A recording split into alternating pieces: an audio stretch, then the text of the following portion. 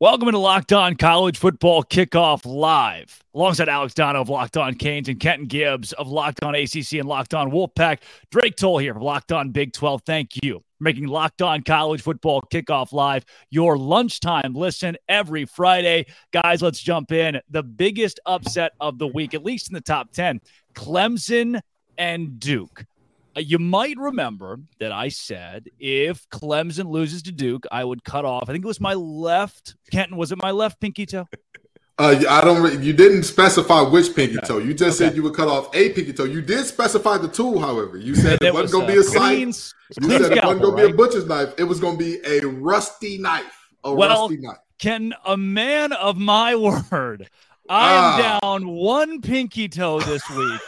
After saying, and I don't know how many toes I'm going to, actually I do. I have 10 that I can give away this year, but I'm down one after week one. So I'm going to have to start limiting my toe talk. Clemson, Kenton, gets just mauled by Duke. Yeah. And Dabo Sweeney says in response, I like what our offense did. If we do it every week, we go undefeated.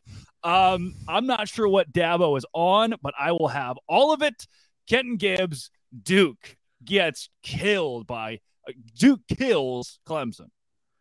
So I'll say this, first of all, a little dad joke for you all. I'm sure that your favorite country music singer now is Toby Keith. But with that being said, let's stick to the facts. That was totally uncalled for, Ken. Let's stick to the facts of this thing, though. Let's stick to the facts of this thing because I warned you that this could happen. But more importantly, I think that we need to start drug testing coaches in the NCAA. We need to stop just testing the players. It's high time that some of these coaches get in on it too. Because in what world is what their offense did acceptable? And don't get me wrong, they had over 400 yards of total offense. They won. They didn't turn over the ball a ton, but they turned it over in key moments. Phil Maffa's fumble when they're driving and looking like they can finally make this thing a game. A big-time deal. At the end of the game, that interception when the game was kind of out of hand or inconsequential was another thing, but that's indicative of the fact that all game, your passing game was out of sync. All game, you could hit nothing deep. There were no 20 yards or more air yardage plays for Clemson last week. So if you want your offense to do that, I'm sure the rest of the ACC is screaming, yes, Dabo, please give us that offense. Give us that because we've been waiting on Clemson to give us an offense like that. We have been waiting for just this moment, and it's here. Yeah, Dono, as the host of Locked On Canes, Clemson comes to you. That is October 21st, and I'm guessing after seeing this offensive performance, you are shaking based on what the Tigers are bringing to town. I never thought I'd say this, but I'm actually happy this year that Clemson is on Miami's schedule and Duke isn't. Yeah. That's how I'm feeling about this. Now, as far as Dabo Sweeney goes, it's not just his post-game comments, fellas. Yeah. I don't think there's any other coach right now in college football who is as disconnected from reality as Dabo Sweeney. I mean, his comments after the game, his attitudes towards name, image, and likeness just go to show you that maybe he's not someone equipped to be in this era of college football. His attitudes toward recruiting as well. You know, Clemson has this policy where they don't like verbal commits to take visits to other places, and they, threaten to pull your offer if you do that. So you have to wonder if the game is passing Dabo by. I think he's still a fine football coach. It's just a lot of the other stuff that comes with it. And listen, right now, obviously the stock is falling for Cade Klubnik, who didn't have the sort of season debut that people expected under center for Clemson. Meanwhile, Riley Leonard now for Duke, I think he's going to become more of a household name. You see what a dual threat he is with all the rushing yards and touchdown that he put up in that game. But listen, if I try to parse through Dabo's words, obviously there are big-time execution things that you would think Clemson can clear up in the future because it was an absolute horror show in the red zone for them, right? You have 4 red zone trips where you come away with 0 points. I can see why he said this was the strangest game I've ever coached in. Like, we've lost games before, but this is the strangest one. You wouldn't expect to go 0 for 4 in the red zone, 0 points in those trips with the turnovers and the blocked field goals that they had. You don't expect that to happen again, but at the same time, despite putting up more yards, they were not the better team on the field last week. Duke was. No, and it wasn't the biggest game of the week, but I'd call it the most consequential game of the week with Clemson losing to Duke, especially the way that Clemson did. However, this week you turn the page to a loaded week 2 that is led off with Alabama hosting Texas, a top 15 matchup in Tuscaloosa. And Luke Robinson of Locked On Bama joins us here on Locked On College Football Kickoff right now.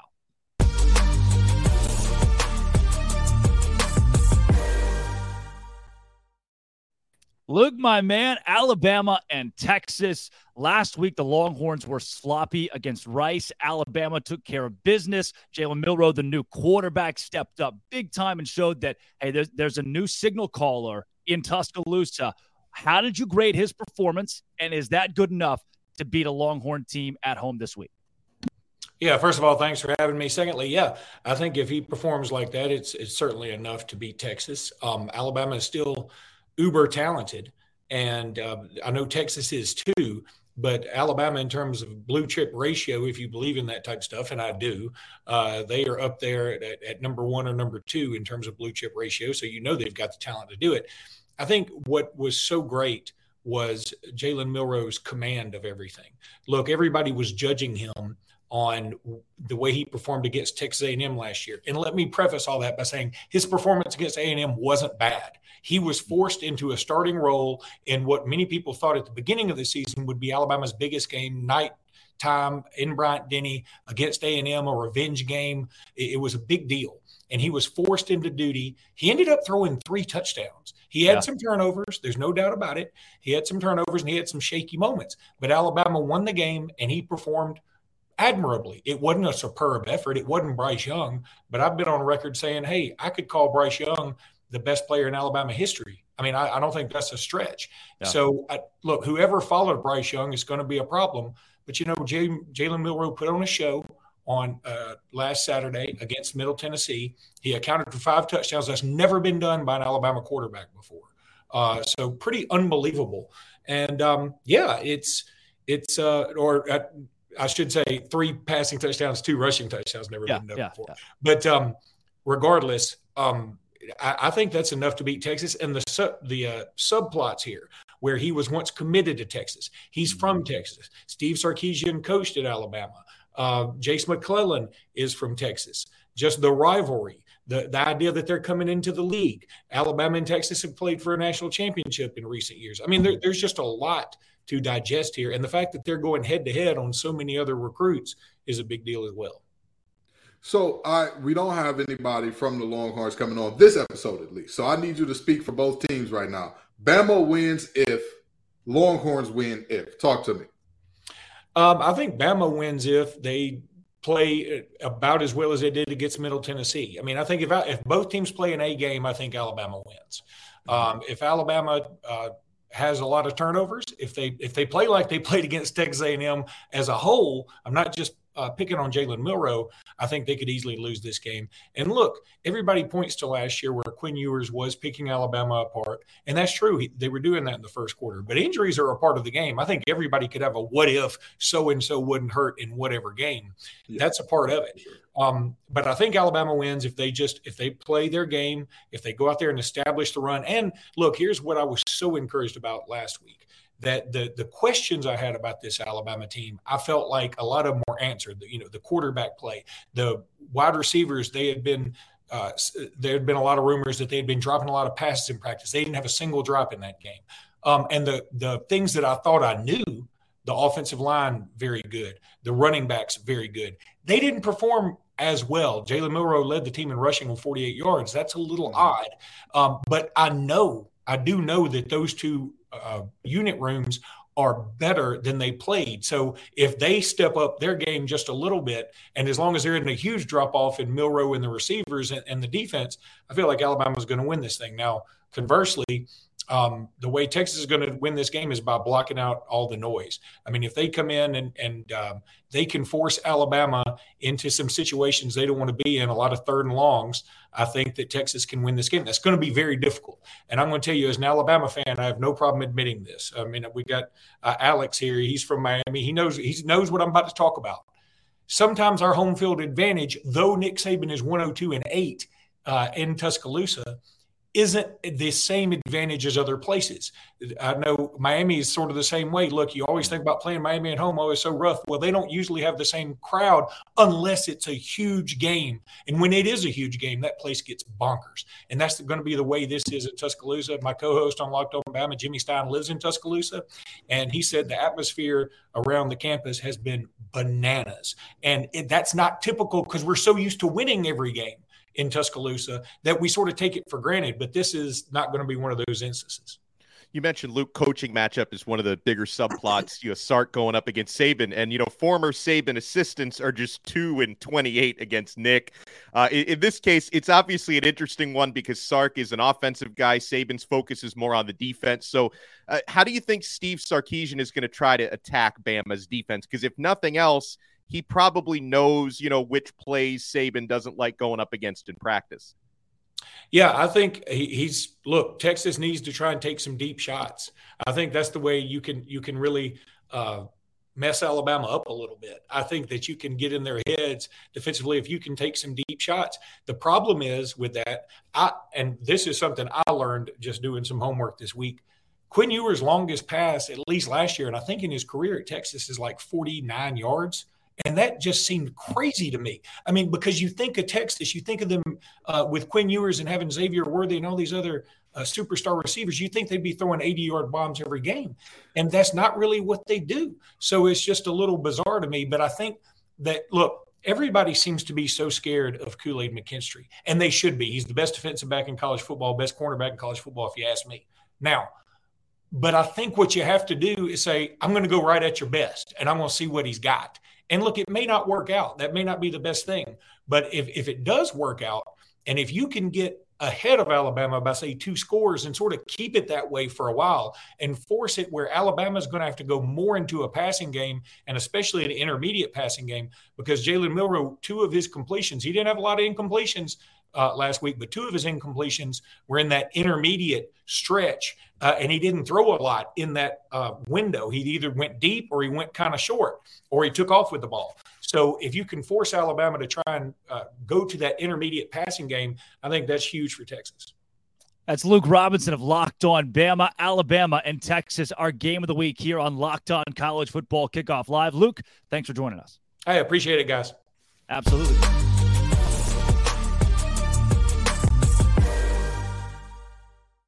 All right, boys, that was the game of the week this week. Last week, it was TCU and Colorado. We didn't know what was going to happen in that. You had LSU and Florida State, and then obviously that Duke and Clemson game. But we honed in on how Colorado was going to get dominated by TCU, and we were a little bit wrong. Kevin Borba of Locked On Buffs is going to join the show. Coming up next, Dono. Did you know that 80% of men will experience hair thinning in their lifetime? I'm very much among that 80%. It's normal, but my fate doesn't have to be your fate. You can get ahead of thinning hair with Nutrafol, my friends. Nutrafol is the #1 dermatologist-recommended hair growth supplement. It's clinically shown to improve your hair growth, visible thickness, and visible scalp coverage. Go to Nutrafol.com/men to take their hair health wellness quiz. You can identify the causes of your thinning hair, and Nutrafol will give you a personalized plan for better hair health through whole body wellness. Take that first step to visibly thicker, healthier hair, because for a limited time, Nutrafol is offering our listeners $10 off your first month subscription and free shipping when you go to Nutrafol.com/men and enter promo code LOCKEDONCollege. Find out why over 4,000 healthcare professionals recommend Nutrafol for healthier hair. Nutrafol.com/men. It's spelled Nutrafol.com/men and enter promo code LOCKEDONCollege. That's Nutrafol.com/men, promo code LOCKEDONCollege. Believe it or not, 2 weeks ago, I was as bald as Dono. Dono took the hat there. I was wearing hats all the time, and then bam, Nutrafol. Look, another guy who's in that same boat, Locked On Buffs, Kevin Borba. You're going to see it. You're about to see it. He is right now with one of our biggest upsets last week. Colorado, I told you, we had a lot of conversations last week. I told you this Colorado team is going to lose by 3 touchdowns. 4 touchdowns, maybe more against TCU. But what blew me away is that Deion Sanders took 70-plus curated players from the transfer, not random guys, curated players from the portal, and won. Have we entered the era of AAU in college football as displayed on Saturday by Colorado? I'll say people will try it, but I don't know if everybody has the effect that Deion Sanders does. I think there's probably maybe 10, 15 coaches in college football that could realistically empty out the cupboard and then restock it with as much talent as he did. And I don't know if those coaches would even want to do it. I think it'd be like Kirby Smart, Nick Saban. If Dabo Sweeney ever wanted to touch a transfer portal or acknowledge that it's real, maybe he could do it. But I don't think everybody could do it. I don't think it's something that applies to everybody. I know Texas State kind of did it. But again, it's really not one size fits all type of thing. And so I think having Coach Prime is kind of the main factor that a lot of these kids went there. Well, Kevin, I want to give a nod to Coach Prime right now because I bought receipts too, baby. Of all the folks on Locked On College Football Live, who was highest on the Buffs? I was. I believed in the Buffs. I said that their ceiling was higher than what everybody else believed. So, Coach Prime, I believe. Okay? I don't have nobody else tell you. I believe. Now, with that being said, Kevin, what do you think is the balance between the coaching and the talent that created that upset? Because me personally, the more I watch film on that game, the more I say, these young men were exceptionally coached. This game was schemed up perfectly. Prime beat Sonny Dykes in the chess game of football at multiple points. That's what I was seeing on tape at least. So tell me, what do you think is the balance there? Yeah, I think I'd probably go 60-40. Honestly, I think the schematics were great. I've never seen an offensive coordinator receive as much hype as Sean Lewis did, but he deserved all the praise. Every play he drew up was to perfection. It seemed like he would just take a look at the defense and be like, okay, we're running this. And then it would be wide open. Every single time is kind of what it felt like. I think Colorado scored just about every time they touched the ball. So you have to give him props where props is due. But then you have to look at plays where I think it was like 4th and long, whatever that, I think it was 19. And Shedeur Sanders scrambles a little bit and delivers a strike. Or you have to look at the throws that he made down the field, his deep ball. I think, and I'm starting a little petition for this, so if you guys would like to sign, I think Shedeur Sanders throws the best deep ball in college football, or at least one of them. And we saw it on multiple occasions. He would hit guys down the sideline in stride. You guys had your previous guys was talking about Quinn Ewers. Quinn Ewers hasn't been able to hit the deep ball in his college career. Shedeur Sanders has already shown that he throws arguably the best deep ball in college football. And so I think the coaches deserve some praise, but the players executed. You can only call things that they can execute. And so I think everybody deserves a lot of praise. Now, Kevin, unlike Kenton, I was not a believer in the Buffs last week or this season. They're now only one victory away from matching my season prediction, so I'm probably going to be eating some crow this season. So, yeah, my two thoughts watching that win over TCU, number one, how wrong I was. But then number two, I'm watching Travis Hunter, and I'm thinking, this guy could win the Heisman, right? You talk about non-quarterbacks winning the Heisman, two-way player. Hunter played 129 snaps last week. Can he keep up a pace like that through 12 games? Yeah, that was kind of my biggest question too, because I think it was somewhere in the first half. He seemed a little tired, or maybe just wasn't making the plays that he dropped a diving touchdown. Something else happened where all my friends and everybody who was watching the game as well was like, is he tired? And I was like, it kind of looks like it. But after the game, he said he could play another game that day. So I think it's just a matter of keeping him fresh at all times. I don't know if they're going to try to keep him out for all 150 snaps every single game, but why would you not? If he says he's ready to go, I think you got to trust him. I think he's a playmaker. He's a difference maker. I think the biggest play that stands out was a diving interception.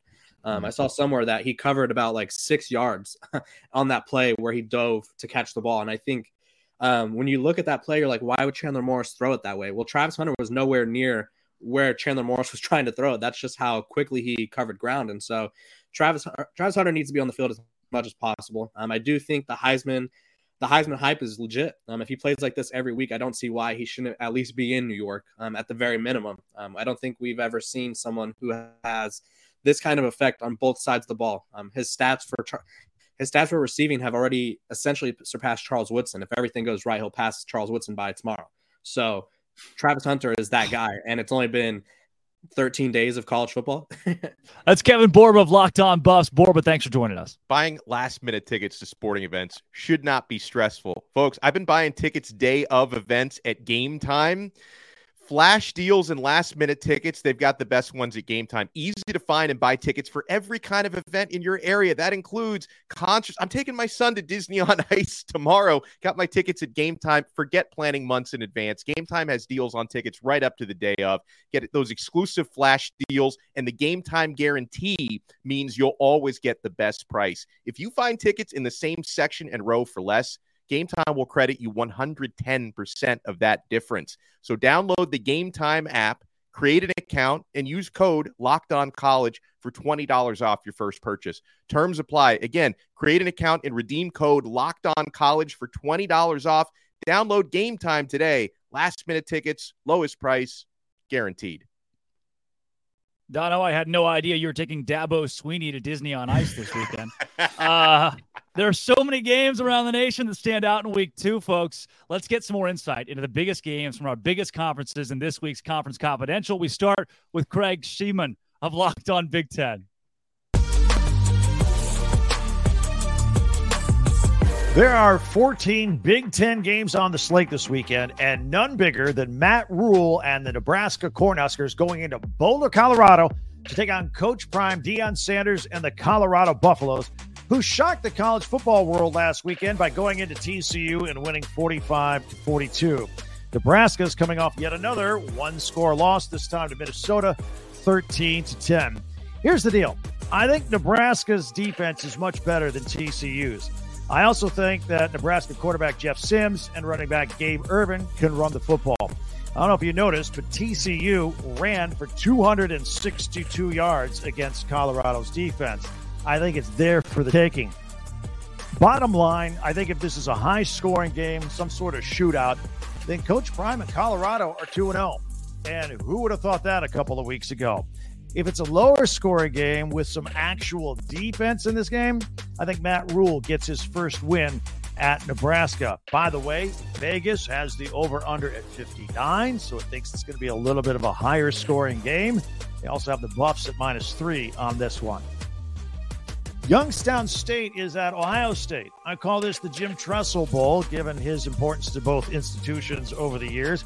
Kyle McCord and Devin Brown will both play quarterback for Ohio State. Devin Brown will play a lot more than he did last weekend in Bloomington against the Indiana Hoosiers. I've got to tell you right now, this quarterback situation is not resolved yet, so both will get a lot of snaps in this game. In Ann Arbor, get out your bingo card for your coaching roulette. We'll keep track of who's coaching the team. Jim Harbaugh in his second of 3 weeks being suspended. Of course, last week against East Carolina, defensive coordinator Jesse Minter held down the fort. This week against UNLV, special teams coordinator Jay Harbaugh will handle the first half. Meanwhile, running backs coach Mike Hart will be the head coach in the second half. Got it? Got it. And finally, let's not overlook the Cy Hawk Trophy as Iowa takes on Iowa State for the 70th time in this rivalry. It's going to be a great weekend. Can't wait. Enjoy the games. I'm Craig Sheeman for Locked On Big Ten.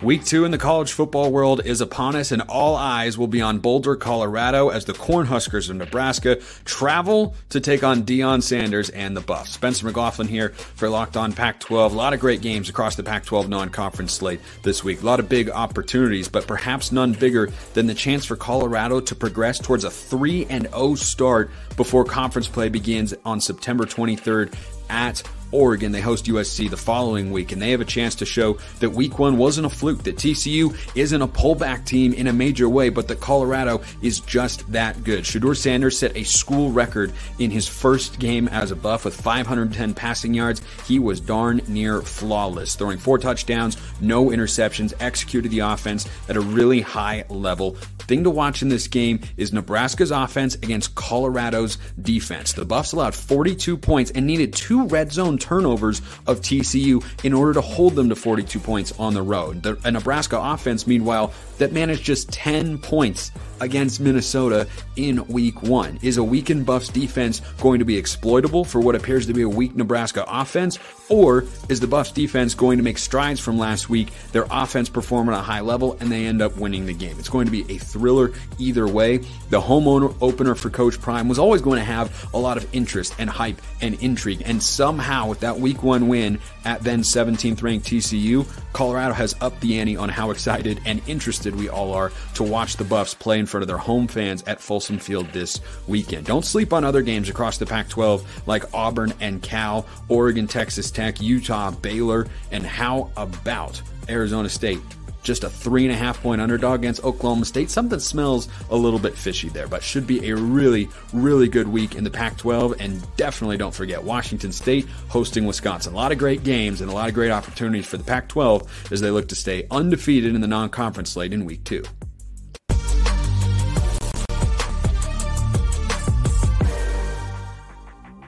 Dave Schultz with your Week 2 Sun Belt preview. Much better matchups across the board in the Sun Belt for Week 2. In fact, you have a conference ball game, the Louisiana Raging Cajuns taking on ODU in Norfolk, Virginia. First time these two schools have ever met. But the big matchup is Appalachian State going to Chapel Hill to take on Carolina.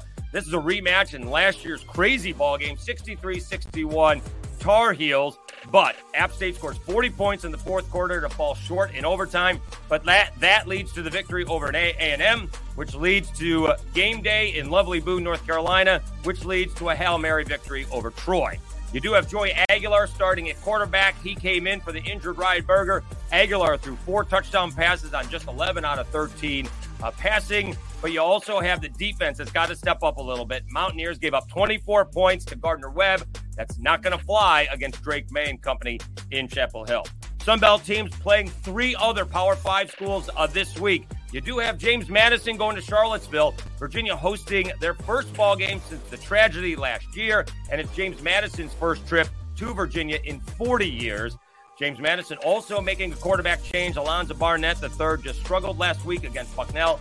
Senior transfer Jordan McLeod, he came in and he righted the ship as the Dukes beat Bucknell 38-3. You got Troy going up against Kansas State, and the Trojans, the defending Sun Belt champions, they struggled, giving up 30 points to Stephen F. Austin. They're going to have to do a much better job to shock the Wildcats. And then you got Southern Miss. Poor Golden Eagles, or look at it as a great opportunity. They get to go to Tallahassee to take on Florida State. The Seminoles destroying LSU in the second half.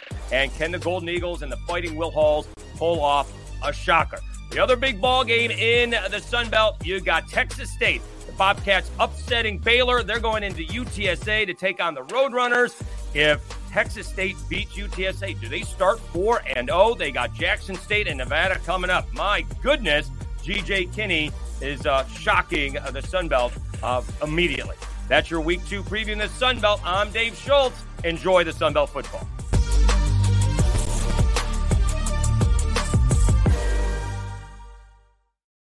That was our look around the country here on College Football Kickoff Live with Conference Confidential.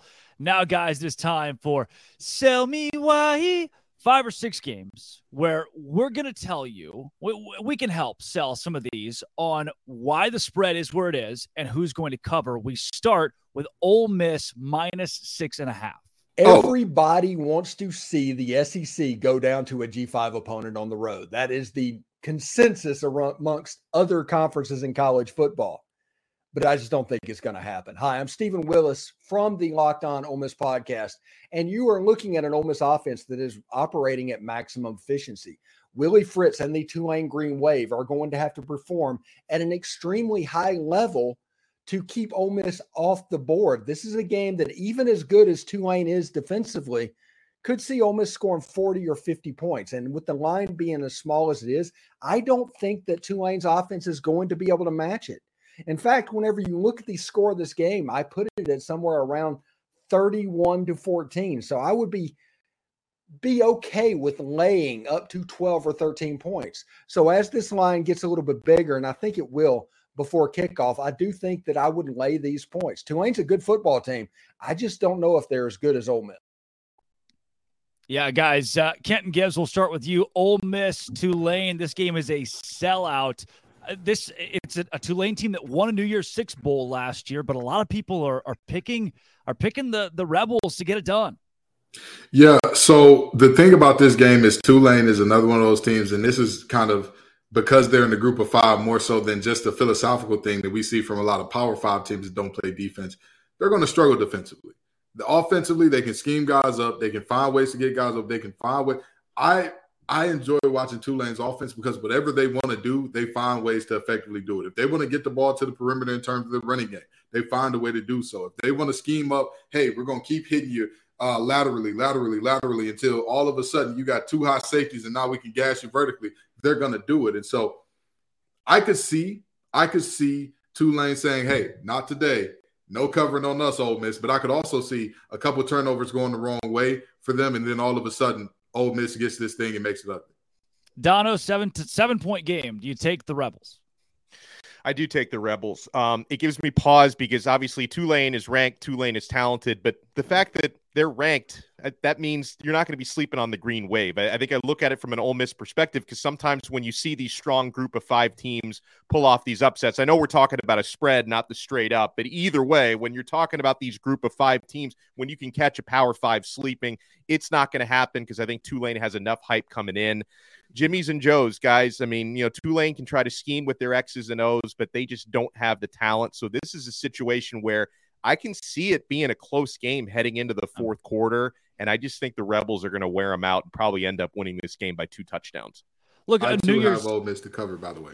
New Year's Six Bowl is different than week 2 of college football, right? You don't really throw out the kitchen sink to beat Ole Miss this week, and maybe you can make the case that Tulane does, but they know what it's like to win now. They've seen that at one of the highest levels of college football. I've got Ole Miss by at least a touchdown. It's a weird line, right? Vegas and the bettors are swayed on this one, but give me Ole Miss as well. But we've got action this weekend to an extent, like 50% action. Georgia, 43.5-point favorites over the Ball State Cardinals. Clint Shamblin of Locked On Bulldogs is going to sell us why the Dogs will cover the huge spread. Hey, everybody, Clint Shamblin, Locked On Bulldogs here, telling you why Georgia's going to cover no problem, no sweat against Ball State. 1, Bobo knows his assignment. Look, last week, Kirby Smart got on him, told him, hey, first and goal from the 5, can't be having that. We got to get more than a field goal. That's number 1. Bobo's going to be on point. Number 2, Carson Beck is going to be just fine. In this offense, Stetson Bennett did not have as many yards, completions, or touchdowns as Carson Beck did in his first game as Georgia's signal caller. No worries there. And number 3, this defense is nasty. It's the best defense Kirby Smart has ever, yes, I said ever had. Talent all across the board. Composite is the best we've ever seen, which is why I think Glenn Schumann and Kirby's going to shut them out again. This is why Bulldogs are going to cover that point spread. Fear not. Lay the points. It's just fine. Ball State is not going to score, and Georgia's going to get a 50 burger. That's why Bulldogs are going to cover. Oh, the old backdoor cover here. We're talking 43 points. Georgia did not cover that against UT Martin. What? There are so many other things you could do with your life than bet a 3-point spread, Kenton Gibbs. I agree. This is throwing money out the window because you're counting on a lot working in a certain way. They're counting on Kirby Smart not calling off the Dogs. You're counting on the 2s and 3s from Georgia not potentially letting up a touchdown or 2 because Mike New, who's the head coach of Ball State, he's not going to pull his starters. That's not going to happen. We have seen him historically get the wheels whooped off him by teams, and those starters play deep into that game. If you look at the Tennessee game last year, Tennessee beat them by 49 points, so I know some people are thinking that's for us who think Georgia is going to cover. Yeah. But not really, not so fast, my friend, because there were multiple moments toward the end of that game Tennessee just kind of lucked into some moment, or not lucked into, but things went their certain way in terms of their 2s and 3s getting pick 6s and whatnot. That was like, oh, well, this is how these things go. I'm never comfortable with a line above 40, just being completely honest. I'm never comfortable with that. So I'll get Ball State saying, not so fast, my friend. No soup for you, no cover for Georgia. I like it. Now, this next one here, we're going to go to the ACC, Kenton's ACC, as the Notre Dame Fighting Irish are 7-point favorites over the NC State Wolfpack. Hey, college football fans. I'm Tyler Wojak, the host of Locked On Irish for the Locked On Podcast Network. Today, I'm here to tell you why Notre Dame is going to cover the 7.5-point spread on the road against the NC State Wolfpack. Like always, it starts with the quarterback, and Sam Hartman has been practically unstoppable in his first 2 starts for the Irish, leading the offense to 11 touchdowns out of 12 total drives.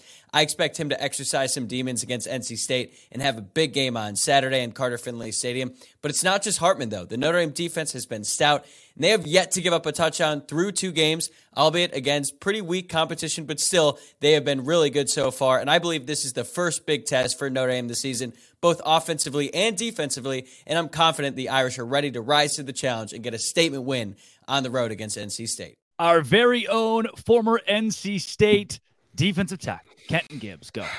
Y'all are going to call me a homer. People are going to call me everything but a good Christian. They're going to say that I'm imploring people to give away money. But here's the deal.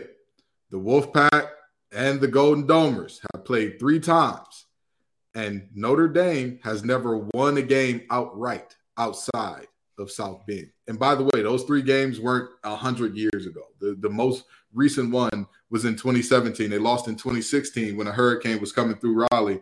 NC State wins 10-3. Guess what? There's supposed to be another hurricane that is on the brink. Fans, friends, family, I'm telling you, this is deja vu for a reason. The more I watch film on Notre Dame, the more I believe they're not going to cover. Do I believe they win outright? I have them winning by a field goal, 24-21. But do they cover that 7.5? I don't think so.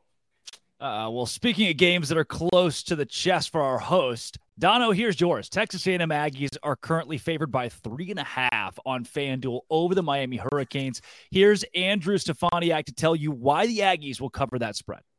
Will Texas A&M cover against Miami? Man, it's a tough one. It's a good question. I think the Aggies are going to cover. Our friends over at FanDuel currently have the line at 4.5 points, minus 4.5 for the Aggies. And the way I look at it, I think they're going to go on the road and take care of business against the Miami Hurricanes. Texas A&M's offense looked dominant against New Mexico, and I think that they're going to go and do the same against a much better opponent in Miami. Connor Wigman was throwing passes that were just perfect, putting the ball right in the bucket, putting it right where it needed to be. We saw the wide receivers running open all game long, one of the most talented receiver rooms in college football. I think you're going to see that repeat itself. Texas A&M's hopefully going to have more of a rushing game against the Miami Hurricanes, and the defense, I think it's going to come down to whether or not you can stop Miami's rushing attack. If you can do it, the Aggies win, and they cover the 4.5-point line. Well, comparing backdrops between Locked On Canes and Locked On Aggies, Alex Dono covers. Do the Canes cover this Saturday?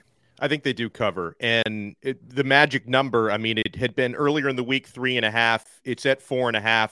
I think this game is going to be decided by 3 or 4 points in either direction. So I look at that number. I feel comfortable taking Miami. Texas A&M hasn't had a great road record under Jimbo Fisher in bigger games. And the big thing, I thought that Andrew, he hit the nail on the head when he was talking about stopping Miami's rushing attack, because that's been an area where the Hurricanes have been completely revolutionized. They've added 3 top-tier offensive linemen since last year, Javion Cohen and Matt Lee in the transfer portal. It's funny because the Hurricanes actually have a true freshman starting at right tackle. And normally you'd say that's kind of a liability. But in the case of Francis Maui-Noa, former 5-star recruit out of IMG Academy, he's been blowing everybody away so far at his time at the U. And most importantly, Miami can basically go 4 deep with starting caliber running backs. And this is a time in the season when everybody, at least all those 4, are still healthy right now. When you talk about rotating between Henry Parrish, Mark Fletcher, A.J. Allen, and Don Chaney Jr. And Texas A&M, as talented as their defensive line is, fellas, because they've got 5 stars all over the place, basically 2 deep. They were brutal against the run last season. Different coaches, a lot of the same personnel. And New Mexico had a little success running into the teeth of their defense last week. So Andrew was right on. The Texas A&M stopping Miami's running game is a big key. I'll look at it on the flip side. As far as the Miami Hurricanes go, trying to slow down the Aggies passing game. That's going to be where Miami either covers that 4.5-point spread or not, because that trio of wide receivers that the Aggies bring to the table with Evan Stewart, who was suspended against Miami last year, Noah Thomas, who's 6'6", and Anais Smith, who's just a gadget, all-purpose guy, does a fantastic job. Miami's got to pressure their quarterback, Connor Wigman, and I believe the Hurricanes have a defensive line where they're able to do that, I think, on a somewhat consistent basis, make him feel a lot more uncomfortable than he did against New Mexico. I think this is going to be a good game, fellas, and I think, I did go on record picking Miami to win by 3. It could obviously go the other way, but I think it's going to be close. I think this is going to be a 3 or 4 point game, and Miami does cover. Yeah, not to be left out, I'm ready to be heard again. The Baylor Bears and the Utah Utes. Utah opened as a 4-point favorite. It has now jumped to 8. It is doubled. I'll be in the house at 11 a.m. Central Time between Baylor and the Utes with Kyle Whittingham. Give me the Baylor Bears plus 8. They were terrible last week. They lost to Texas State. Who does that? One of the worst upsets in college football's recent memory for a Power 5 team. But I'll tell you this. Sawyer Robertson, a Mississippi State Mike Leach quarterback, is starting for Baylor this week. His high school coach, a storied high school coach in Texas high school football, came on our show on ESPN Central Texans and said, this kid doesn't need an offensive line. He'll do it by himself. I think we got an old Tom Brady, Drew Bledsoe situation brewing in Waco. Baylor might lose by 45, but Sawyer Robertson might just win the game. That's why I like Baylor plus 8. That's a heart pick. Kenton Gibbs said he's not biased. I am. Sawyer Robertson plus 8 this week against the Utah Utes. Now, coming up next, the NCAA has done what the NCAA does best, and that's make terrible decisions that don't make any sense. This one comes from the ACC. This is Locked On College Football Live. That's Alex Dono. That's Kenton Gibbs. I'm Drake Toll, breaking down everything from last week in college football and everything coming up this week. Now, one of the biggest storylines from the NCAA in their very finite wisdom, they have denied UNC wide receiver Tez Walker his eligibility for the 2023 season, and Mac Brown was furious, rightfully so. Somebody else who's also not very happy about it, Isaac Shade of Locked On Tar Heels. We'll take you there now. Breaking news. The committee reviewing UNC wide receiver Tez Walker's case has voted to deny the reinstatement of his eligibility, meaning that Tez Walker will not play for North Carolina this season. This comes a day after the NCAA's tone-deaf tweet about supporting student athletes in their mental health. A biting statement coming out from head coach Mac Brown, quote, "I don't know that I've ever been more disappointed in a person, a group of people, or an institution than I am with the NCAA right now. Plain and simple, the NCAA has failed Tez and his family, and I've lost all faith in its ability to lead and govern our sport." In a quote from AD Bubba Cunningham, this decision undermines the fair treatment of student athletes and further erodes the public's confidence in our national governing body. So what's next? Will we see legal action? Will Carolina accept this news and move on? We'll find out. But on Saturday, the Tar Heels host App State and will do so without Tez Walker. Yeah, nothing shocking from the NCAA here, guys. This is something that's been an ongoing problem. One thing that I like to mention, there was a tweet from the Baylor football account, who, again, I try to support, that said, starting year 7, one of their defensive guys, starting year 7, in what you got 25-year-old players who have gone to 2 or 3 different schools that are eligible to play for different teams, but Tez Walker can't play for UNC. Kenton Gibbs, not shocking, still abysmal. Yeah, again, the old meme. Disappointed, but not surprised, right? Yep. I mean, the reality is there are times where, especially with the NCAA, where the process, procedure, the way that rules are written and followed to the T are they don't run concurrent with common sense. Yes, it does not make sense that guys are allowed to play 7, 8 years, whatever the case may be. However, by the lay of the law, by the rule of the law, they got a couple of hardship waivers for whatever reason in terms of injuries or whatever the case may be. Yeah. And they got a COVID year maybe, which we're seeing the back end of guys with COVID years. That's finally starting to wane off a little bit, but we're seeing that as well. And then you combine that in with the fact that they're graduate transfers. Graduate transfers have an entirely different ball game in terms of where they can and can't go and how they can move than undergrad transfers. But in this Tez Walker situation in particular, the thing that I find so important about this, so disgusting about this, is the fact that his first transfer was away from a school that didn't have football that year. No, he committed to North Carolina Central out of high school. They canceled their season because of COVID. That should have been reason enough to say, hey, this doesn't count as his one free transfer. It shouldn't be, well, his grandmother is sick and that's why. No. Even if we're going by the law of the land here, if that team did not participate in football when he came, why would he stay? With all due respect to NC State, I got my degree from there without having financial hardship. I just gave him 3 attendance, more than most people ever will, but that's another story for another time. The reality is very simple. Without football, I would have been in Raleigh. If when I got down here, they said, hey, Ken, COVID is happening and we're not going to be playing football. Oh, okay, y'all be real. Y'all stay easy. I'm not going. I'm in the words of Magic Johnson, I ain't going to be here. Okay, That would have been me. So I think that it's flatly preposterous to look at that situation, look at this young man and say, hey, that still counts as one of your transfers. That's nonsensical to me.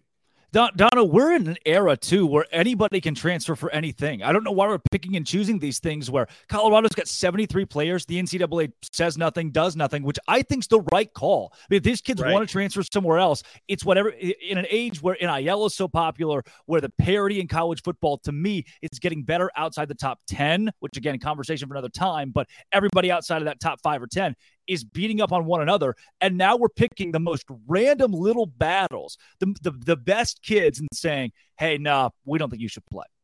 The inconsistency is the first thing that really drives me crazy. I don't know if they have like different arbitrators that all look at different cases, and maybe it's like which umpire you get at a baseball game, right? The strike zone is bigger or smaller depending on who it is reviewing your case. But, to deny a young man, and Kenton was so right to describe the first-time transfer was because the football program was canceled, and the second-time transfer is to be closer to a sick family member, closer to home. It's like, how do you look at that and deny it? And I'm with you, Drake, like the Colorado thing, it doesn't upset me, but at the same time, the inconsistency does, where you basically allow an entire roster to be built off transfers who are allowed to play immediately.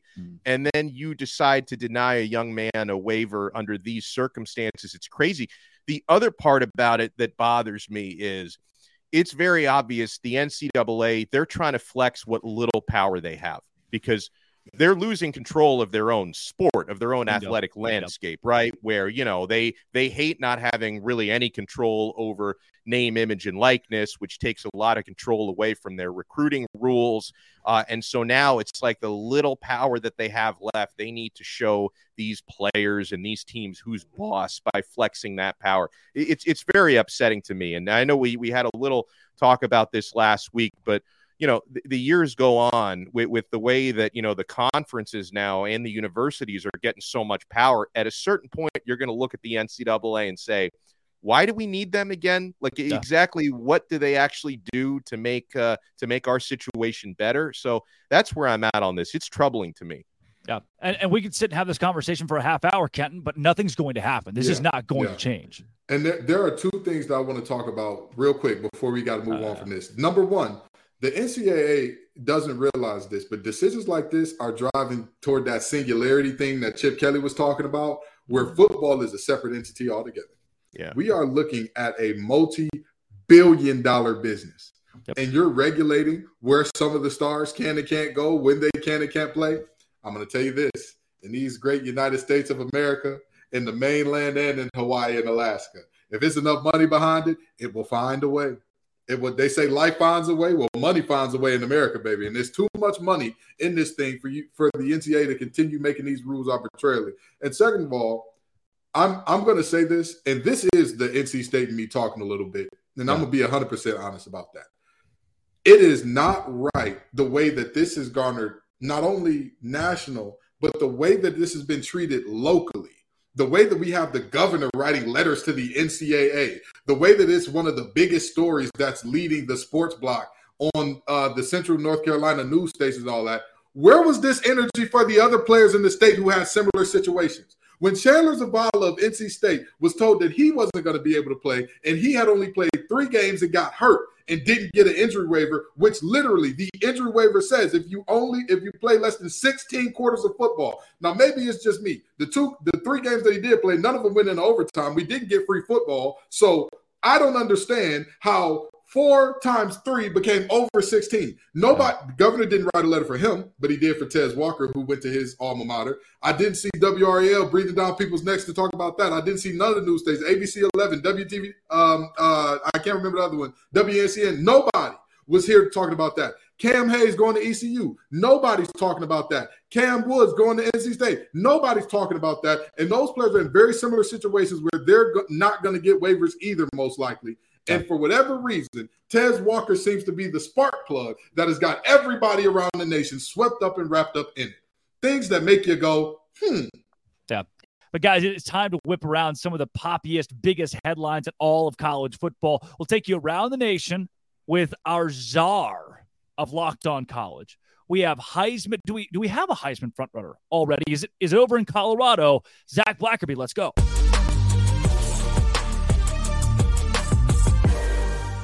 It's the Blackerby Blitz on College Football Kickoff Live. Zach Blackerby, host of Locked On Auburn, also the savant of the college channel. Ooh. Zach, yeah, you're welcome. Checks in the mail. Colorado knocks off TCU this week. Did Deion Sanders just prove that you can take 70 kids out of the transfer portal and win now? Yeah, I think so. Now he's got to do it consistently. And it wasn't just 70 kids. It was 60-something kids and Travis Hunter. I mean, that guy counts as like 10 players with the amount of snaps that he's going to play, and how sustainable is that over the course of the season? I don't know. But right now, I think you can make the case that Travis Hunter deserves the Heisman. That's kind of where I'm sitting with him right now. Wow. All right. Well, we can give Travis Hunter or TJ Finley the Heisman. Woo! Because TJ Finley, the old Auburn kid, put it on the Baylor Bears, a team that won the Big 12 and the Sugar Bowl now 2 years later, lost at home to Texas State, giving the Bobcats their first ever Power 5 victory. Unbelievable. Yeah, didn't work out at LSU for TJ Finley. Didn't work out at Auburn for TJ Finley. But maybe him going to Texas State was the key to unlocking his potential, because it's been there all along. The guy's ginormous. He's got the arm. I think he's got the attitude. But, man, that was wild. And, hey, Drake, a lot of people were saying that he was going to be the third-string quarterback, or at least the backup, when he transferred there. So props to him for winning that battle and then taking it to the Baylor Bears. And you know a few things about that team. I do. I was in the house for a historic upset. It was either him or Malik Hornsby, so a great transfer class at Texas State. Again, proving that you'd rather have 30 juniors in college from a different school than 30 freshmen in a recruiting cycle now in college football. Zach will take it to Ames, Iowa, where where half of the Iowa State football team is no longer on the football team due to a betting scandal, where some were even betting on games they were playing in, including former starting quarterback Hunter Deckers. What do you make of college kids betting on their own games? I mean, it seems like it was so widespread within their locker room. How does somebody not step up and say, hey, guys, one, not only is this wrong, this is very illegal and much bigger than just football. It's just amazing. I mean, nobody stepped up and said anything, Drake, that there was some kind of like culture of betting within the locker room. Very corrupt, very stupid. Let's just be very clear here how dumb this is. And, yeah, it's really wrecked the program that already wasn't in the best spot anyway. Now, if you are not a college football player, you can go to FanDuel, which is a proud betting sponsor and partner of the Locked On Podcast Network. That's right.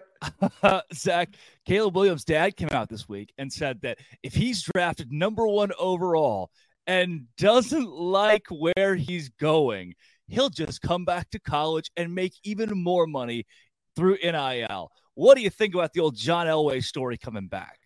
Well, he's getting money, from Nissan because of the Heisman House? He's getting money from Dr. Pepper. It seems like that commercial's on my TV every time a football game goes to a commercial break. So I'm sure he's being well taken care of. And I think this is some of the beauty of NIL. I think we saw it most impact college baseball when a lot of guys chose to not go play in the minors for $20,000 a year, when instead they can make $20,000 a year and also have all this access, to the college facilities. I think you're going to see some guys say, no, my gig right now is better than if I were to go to the NFL. And I think you're going to see it more in the later rounds. It's kind of interesting seeing it with a potential number 1 overall pick. But when you win the Heisman, you get that cheddar from more than just your school's collective, Drake. And I think, I don't know if he's going to necessarily make more in college, but look, I don't know if I'd want to go play for the Cardinals either. So I do not blame Caleb Williams if this is all true. Well, look at Shedeur Sanders at Colorado. He gets the win at quarterback, and now he's multi-millionaire through NIL, making more money than Joe Burrow's base this season. Does that show, hey, look, we're at an age, the longer you stay in college, the better if you're that guy? Yeah, if you're that guy, it's all about, the name, image, and likeness. I think NIL shifted to, almost some pay for play with all these collectives popping up. But it is more than that. At the core of it, it is still about NIL. And these folks that are making a lot of money, I cover Auburn, Suni Lee, the best gymnast in the world. She's a gold medalist, for the most recent Olympics. She made a ton of money, but it really wasn't from Auburn. It was from Dancing with the Stars and all these other big brands that partnered with her. And if you're that big, you deserve that sort of money. And you probably have more freedom to do that at the college level than you would in the NFL.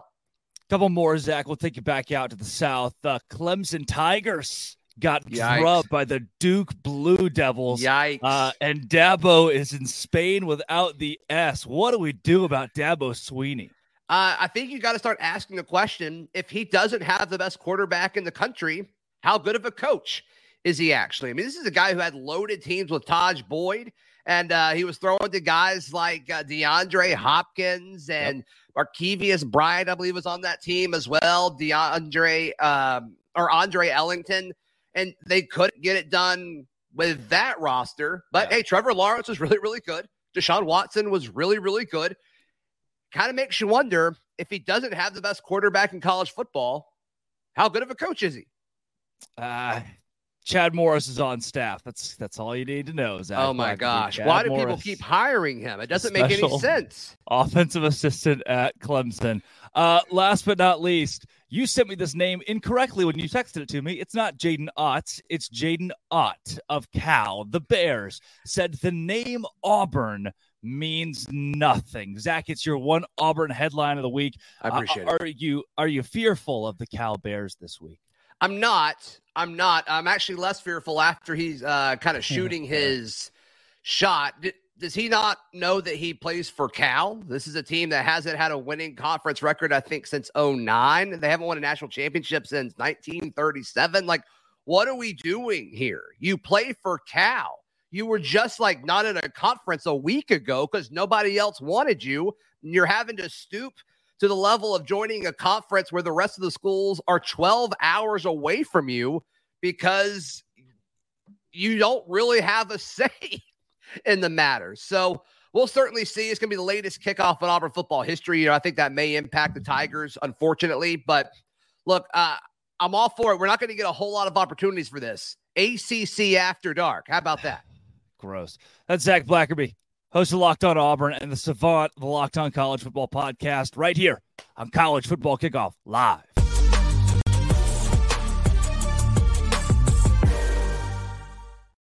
Wouldn't you know, that was me on Tuesday, and thanks to Nutrafol, this is me today. Kenton Gibbs, which of those headlines really sticks out to you? Well, let's forget about the headlines for a minute. Zach saying he wouldn't want to play for the Cardinals either. How much is Locked On paying you, brother? I don't care how bad the Cardinals are. If they want to pay me number one draft pick money, I'll get on a coconut and shake like a tree for it. I get on a tree and shake like a coconut for it if they needed me to. Had it a little backwards. That type of money dazes and confuses you a little bit, shakes you up. But the headline that was very interesting to me, and I hate to say this, I hate to make it about the Auburn thing because, I don't want to give Zach the satisfaction, but I got to do it. Cal, what are you doing? A player from Cal trash talking anybody? Brother, stop it. Stop it, okay? Unless you're talking like future earning potentials after school, unless you're talking about, hey, we're going to start more startups than you quicker than you can think of, and even then, you might not want to talk to Stanford. What are you doing, brother? You play at Berkeley. I 1,000% agree with Zach. There are certain schools, hey, sit there and eat your food. Cal is one of them. Not only did Cal have to go to a conference 12 hours away in the ACC, but Zach forgot to mention they're taking a reduced cut They're coming in literally saying the ACC basically looked at y'all and said, well, it's 2 a.m., the bar's closing down, and you're the only person left. Come on, I guess, and I'm not saying we've all been there because some of us make better life decisions than that. I'm not going to say which side of that fence I'm on, but you never want to be there. You never want to be that person getting picked last. It's the ugliest and nastiest thing there is, and Cal ended up being that. So maybe, just maybe do something special beyond have Deshaun Jackson on the cover of a game over a decade ago, as your school's latest highlight in football. Just saying. Guys, last week we laughed and laughed that the level 2 lock of the week was West Virginia plus 20.5. And West Virginia did not cover 20.5. We all had it right, but we take it back to our betting experts we heard earlier from Locked On Ole Miss host Stephen Willis on why he thought the Rebels would cover. And Lee Sterling, your boy Q, Locked On Bets, they see this matchup with Tulane and Ole Miss a little bit differently. What the WTF? How about a top 25 matchup between Ole Miss and Tulane? Both teams come in 1-0 on the young season. FanDuel.com line on this one. Ole Miss minus 7.5 versus Tulane. Break this one down for us, Lee. Yeah, Tulane has been thinking about this game. It's what I call the circle game since they lost 61-21 in 2021. Popular pick last week of handicappers around the country was for South Alabama to knock off Tulane. People don't realize Willie Fritz, amazing coach. He coaches these kids up. They don't get in trouble. They do it the right way. They develop, and they have a home field advantage. How about this? Last 4 seasons, they're 16-4. 16-4 against the spread here at home. Ole Miss can't stop decent offenses, and when Michael Pratt, the Tulane quarterback, is healthy, he is one of the best college quarterbacks in the country. He's their emotional leader here, and it's going to be sold out. They built this small stadium, like 30-something thousand, and every seat will be sold. I think it's going to be a great game, but 7.5 points at home, way too much. I think Ole Miss escapes 34-31, but I'll take the points here in the Green Wave. Oh, man. Yeah, I love it. 30,000 people sell out. Yeah, that'll get Ole Miss here. Half the fans are going to be Ole Miss fans. My level 5 lock of the week, I'll put my toe on it. Give me the Ole Miss Rebels minus 6.5. I think our entire panel is going to agree.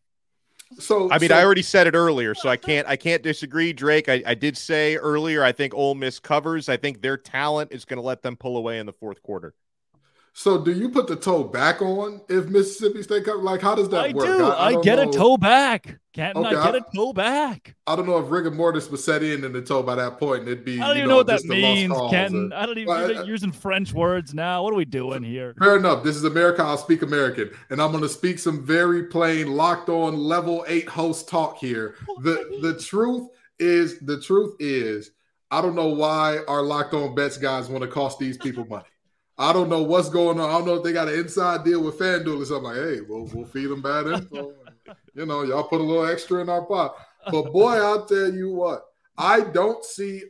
Again, is it possible? Is there a world in the multiverse where Tulane makes that type of game? Sure, but I think the most likely outcome here is that Ole Miss, Tulane plays them close. They keep it close, but Ole Miss just pulls away late, and they pull away enough to where they cover. I love it. 2-minute warning, guys. 30 seconds. Dono, your biggest take this weekend. My biggest take this weekend is that I don't hear Miami getting a whole lot of respect. I mean, I guess it's not too surprised that the Locked On Aggies host is going to pick Texas A&M to cover. Yeah. Chris Gordy, he's caping up for the SEC. He's got Texas A&M covering no problem. I am really, really curious to see how that game between Miami and Texas A&M plays out at 3:30 p.m. tomorrow at Hard Rock Stadium. But, this reminds me, we had a conversation about Colorado and all the new scholarship players. 30 seconds, Dono. All right. Well, Miami's got a much different roster this year, and I think it's going to be a much different game. Kenton Gibbs, he cut into your time. 28 seconds. SEC, this is your weekend to redeem yourself out of conference. If y'all get embarrassed by the Power 5 conferences you play again, y'all got to change the slogan. It can't just mean more if y'all are sitting up here losing to UNC, getting whooped on by Florida State, losing to Miami, losing to everybody and their mama, Utah, without Cam Rising. And don't cut me off, Brandon. You can't have that and say it means more. Boom. The Big 12. Texas Tech beats Oregon. Baylor beats Utah. Texas beats Alabama. The trifecta to cover up a terrible weekend last weekend. And I'm not biased. Neither is Alex Dono of Locked On Canes. Kenton Gibbs of Locked On ACC. And I'm Drake Toll of Locked On Big 12. This has been College Football Kickoff Live. Thank you for making it your lunchtime listen every single Friday.